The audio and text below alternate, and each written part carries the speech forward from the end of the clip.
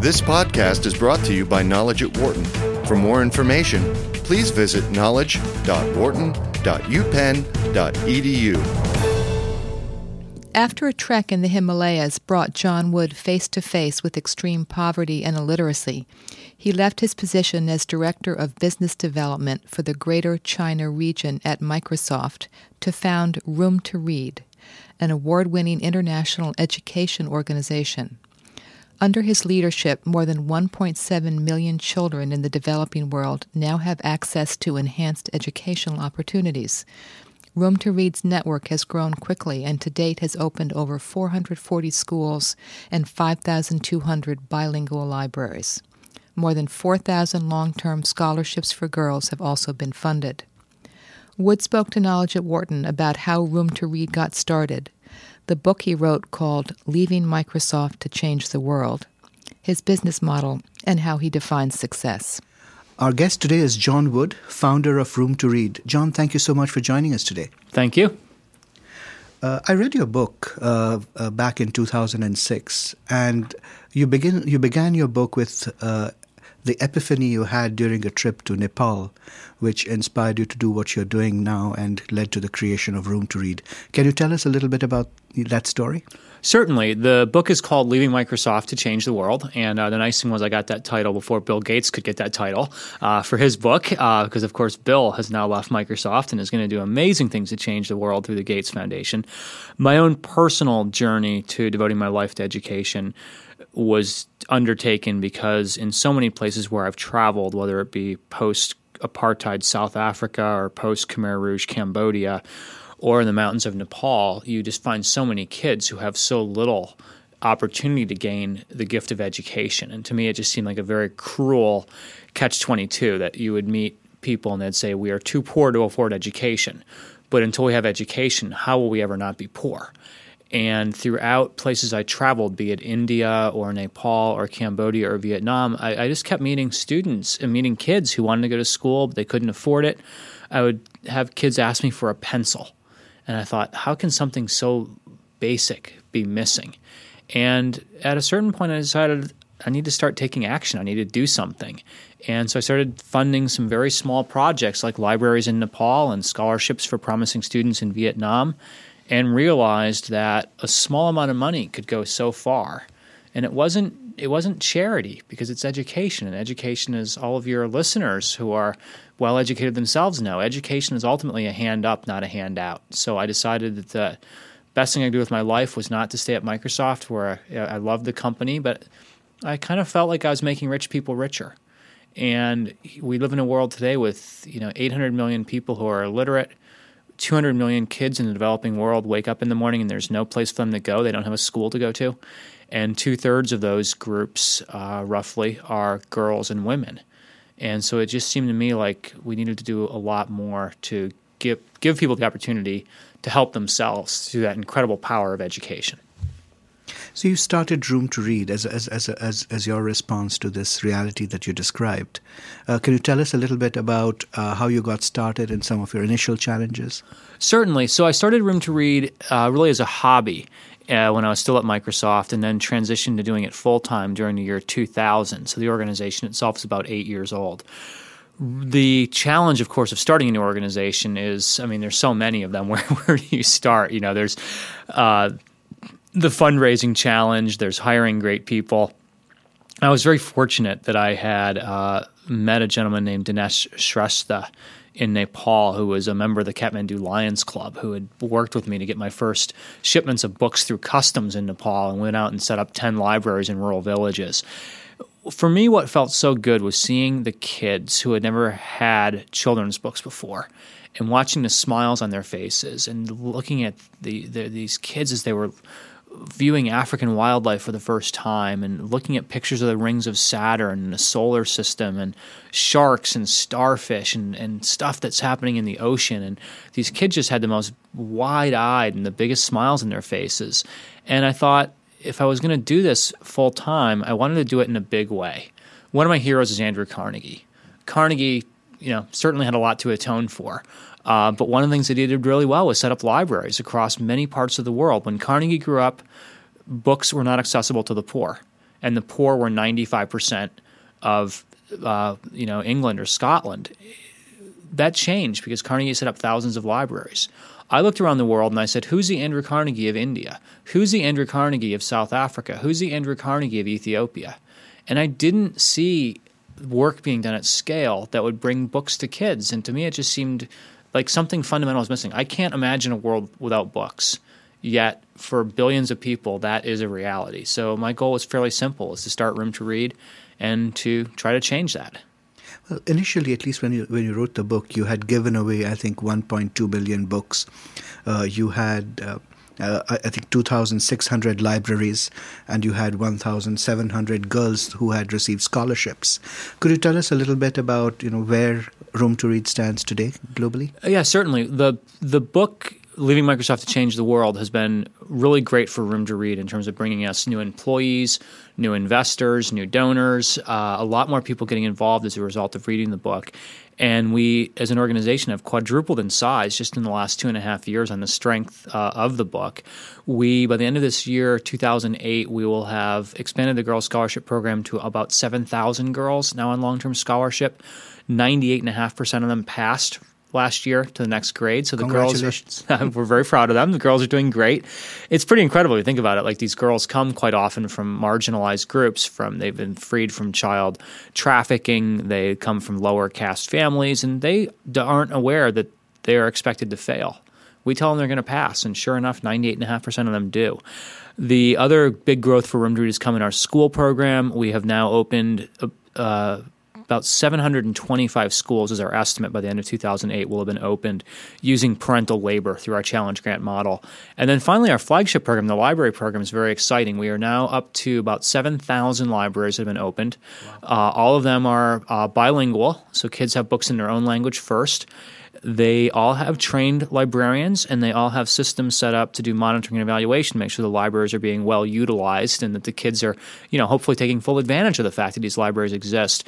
That network of libraries now has 5 million books, about half of which are in the local language, which we're very proud of because we've had to publish a lot of books in languages that have never had many children's books before. And we estimate that network is now accessible to over 2 million kids who have access to our schools and to our libraries.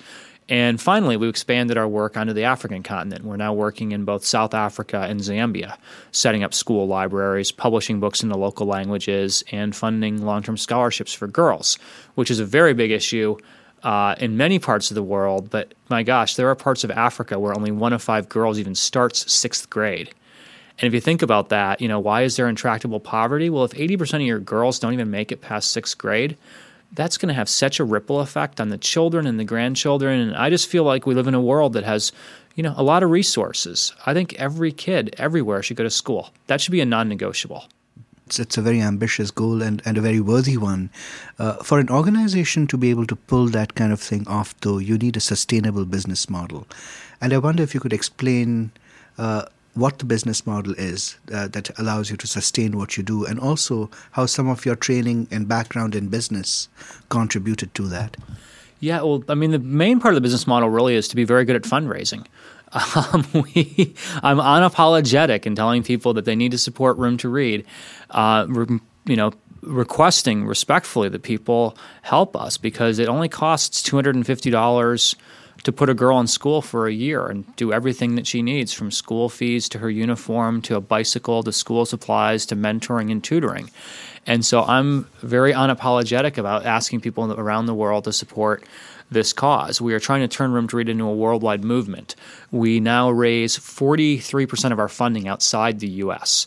I'm constantly traveling to Japan, to Dubai, to Sydney, Australia, to London, to Amsterdam, to Zurich, and telling people, let's make this a worldwide movement. The same way that Muhammad Yunus turned Grameen into a worldwide movement, why can't we turn education for the poorest of the poor into something very, very similar? So we're heavily reliant on private capital. We don't take government funding. We're getting most of our funding from individuals and from corporations. And one of the things that's been greatest for me coming out of Microsoft is to use my corporate background as a way to get my foot in the door. And we're so proud of the blue chip corporate funders we have. Companies like Goldman Sachs, Credit Suisse, Barclays, Qualcomm, Microsoft, Cathay Pacific, So many great companies out there that really believe that education should be part of their corporate social responsibility initiatives. And so we've been able to do a lot more as a result of getting that private capital from blue chip companies. Obviously, there are a lot of NGOs in the world trying to do good things, while the amount of philanthropic capital is sort of limited. How do you position Room to Read and vis-a-vis other sort of worthy NGOs, and how do you set yourself apart from them? Yeah. Well, first of all, my hope is that the pool of capital that goes to philanthropy does not need to be static. My hope is that it continues to expand. Recent events notwithstanding, we live in the greatest era of wealth creation in human history. There are literally trillions of dollars sitting in the sidelines. And at the same time that those trillions are sitting there, there's 200 million kids who woke up this morning and didn't go to school because there wasn't a place for them. So I don't think the pie necessarily needs to be static. I think that the more an NGO or charity can prove that it's spending money efficiently and that it's getting results, I think that should attract more capital. And we've certainly found that. There are companies that we work with that have never before invested in this area of developing world education. But when they see our results and they realize that Room to Read can open an entire school library and train the librarian, and it only costs $5,000 and 500 children benefit, so it's literally $10 a child to bring a kid access to books, wow, that is just almost a no-brainer for people to say that they want to support that, especially because, as I've said earlier, I don't mean to sound like a broken record, but education is a hand up, not a handout. You and I are both examples of that. We've been educated. Now we're peaceful, prosperous, well-off citizens. And I think if we can do that, give that same gift to kids across the developing world, I hope that they can never need aid again. I mean, if you educate somebody, that's the ticket that they need. And so I think that our goal should be very ambitious. It should be to eliminate poverty, but we're not going to eliminate poverty unless education gets a lot more focus. What's the biggest leadership challenge you have faced in doing what you do? How did you overcome it, and what did you learn from it? The biggest challenge I faced really was launching a charity in 2000 with no endowment. The stock market was crumbling. September 11th happened in 2001, and there were valid concerns that Americans would become very xenophobic and not really wanting to do much in terms of helping kids in some of the poor parts of the world. And I guess what I learned was not to doubt myself. There were so many times when I thought I should just throw this Room to Read thing away and go back to the corporate sector, and maybe I can make good money again and just give money away. And what kept me going was really just the people who believed in me. I think anytime I meet a young social entrepreneur, I never try to point out to them the flaws in their business model when I meet them. I want to encourage them. I can eventually, if I get close to them, tell them more about how I think they can do something better. But what I found in the beginning of starting Room to Read was that there were a lot of people who told me why it wouldn't work. And the people who really kept me going were the ones who said, I believe in you. I'm going to help you in some way. People like Don Valentine, the founder of Sequoia Capital, he and his wife Rachel endowed the Girls Scholarship Program. The first 3 years they funded it. People like Jeff Skoll and his team at the Skoll Foundation. People like Bill Draper and Robin Richards Donahoe and Jenny Schilling Stein at the Draper Richards Foundation, which gave me a fellowship that helped me to get Room to Read off the ground. Those, to me, are the real heroes because they took a chance and believed in Room to Read at a very, very early stage. And so I guess what I learned from that is to have faith in yourself, to focus on your true north. My true north has always been that I want to help 10 million kids in the poorest parts of the world to get educated. And in the early years, it didn't look like we'd even come close to that. And now, actually, I can see the day. I've got it on a spreadsheet. We hit that number somewhere around 2018. Apart from all the corporate funding that I hope you do get, what about young people in high schools? If they wanted to get involved in supporting Room to Read, what could they do? We have a wonderful program called Students Helping Students, and it was launched in the aftermath of the tsunami. Room to Read was rebuilding schools in Sri Lanka. We, with the help of students at 250 schools around the world, we raised enough money to rebuild 40 schools by the 1-year anniversary of the tsunami and 80 schools by the 2-year anniversary of the tsunami. Direct, immediate action. the student campaigns around that were really fun to watch. Students did very creative things. We had a Montessori school in London where the students sold their parents something called the sponsored silence. For £5 an hour per child, the parents could actually buy silence. And they raised £5,000 in a week through that. The Students Helping Students program has grown out of that, and we want the students to be involved in turning this into a movement. I think it's always good to do disaster relief. That is very important. But we also have to confront the everyday disaster of illiteracy. So our program, Students Helping Students, which is on our website at www.roomtoread.org, gets students involved in many ways. One of the metrics we give students is if you raise $250, a girl in some of the poorest parts of the world can go to school for a year. That's a no-brainer. The other metric, $1 is enough to fund one local language children's book in the language like Nepali or Sinhala or Vietnamese or Khmer. So we have students, and I'll give you one example. My sister works as a school librarian in a small town in Colorado where 46% of the students qualify for free school lunch. It's that poor. She said to her students, being poor is no excuse for not being generous. Even if you can give a penny, that's going to mean something. This school collected 100,000 pennies. It was, quote unquote, only $1,000, but that was enough for us to print 1,000 local language books. And I made it a point, despite my busy schedule, to go and speak to her students. Well, one, because she's my older sister, and if I didn't go speak to her students, she would have beat me up. But more importantly, it was to say to them, this feels every bit as good as $1 million donation because I know how much you guys put into it. I had a student last week come up to me in Calgary where I was speaking at a 400-person business person's lunch, and this girl had sold her Halloween candy. And she brought me 6 Canadian quarters, $1.50. And I said to her, that's enough for me to print one book. So I think students can definitely get involved. And the thing is, it's fun. You learn about geography. You learn about how kids in the rest of the world learn. Students learn to appreciate their own education, not to take it for granted. Because once students learn that there's 1 billion kids out there who don't have access to books, they decide they want to take action. That's really inspiring. Just one last question, John. How do you define success? Ultimately, I'll give you 2 answers. Success is waking up and doing what you love and working long hours and feeling blessed you get to work them. Feeling like the luckiest guy on earth, you get to do your job.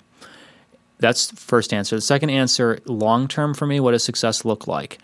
My hope is that by the year 2020 or 2025, that there are millions upon millions of young adults who will be out there having a successful life, and they'll say, you know, it all started for me. Everything changed the day Room to Read came to my village and opened a school.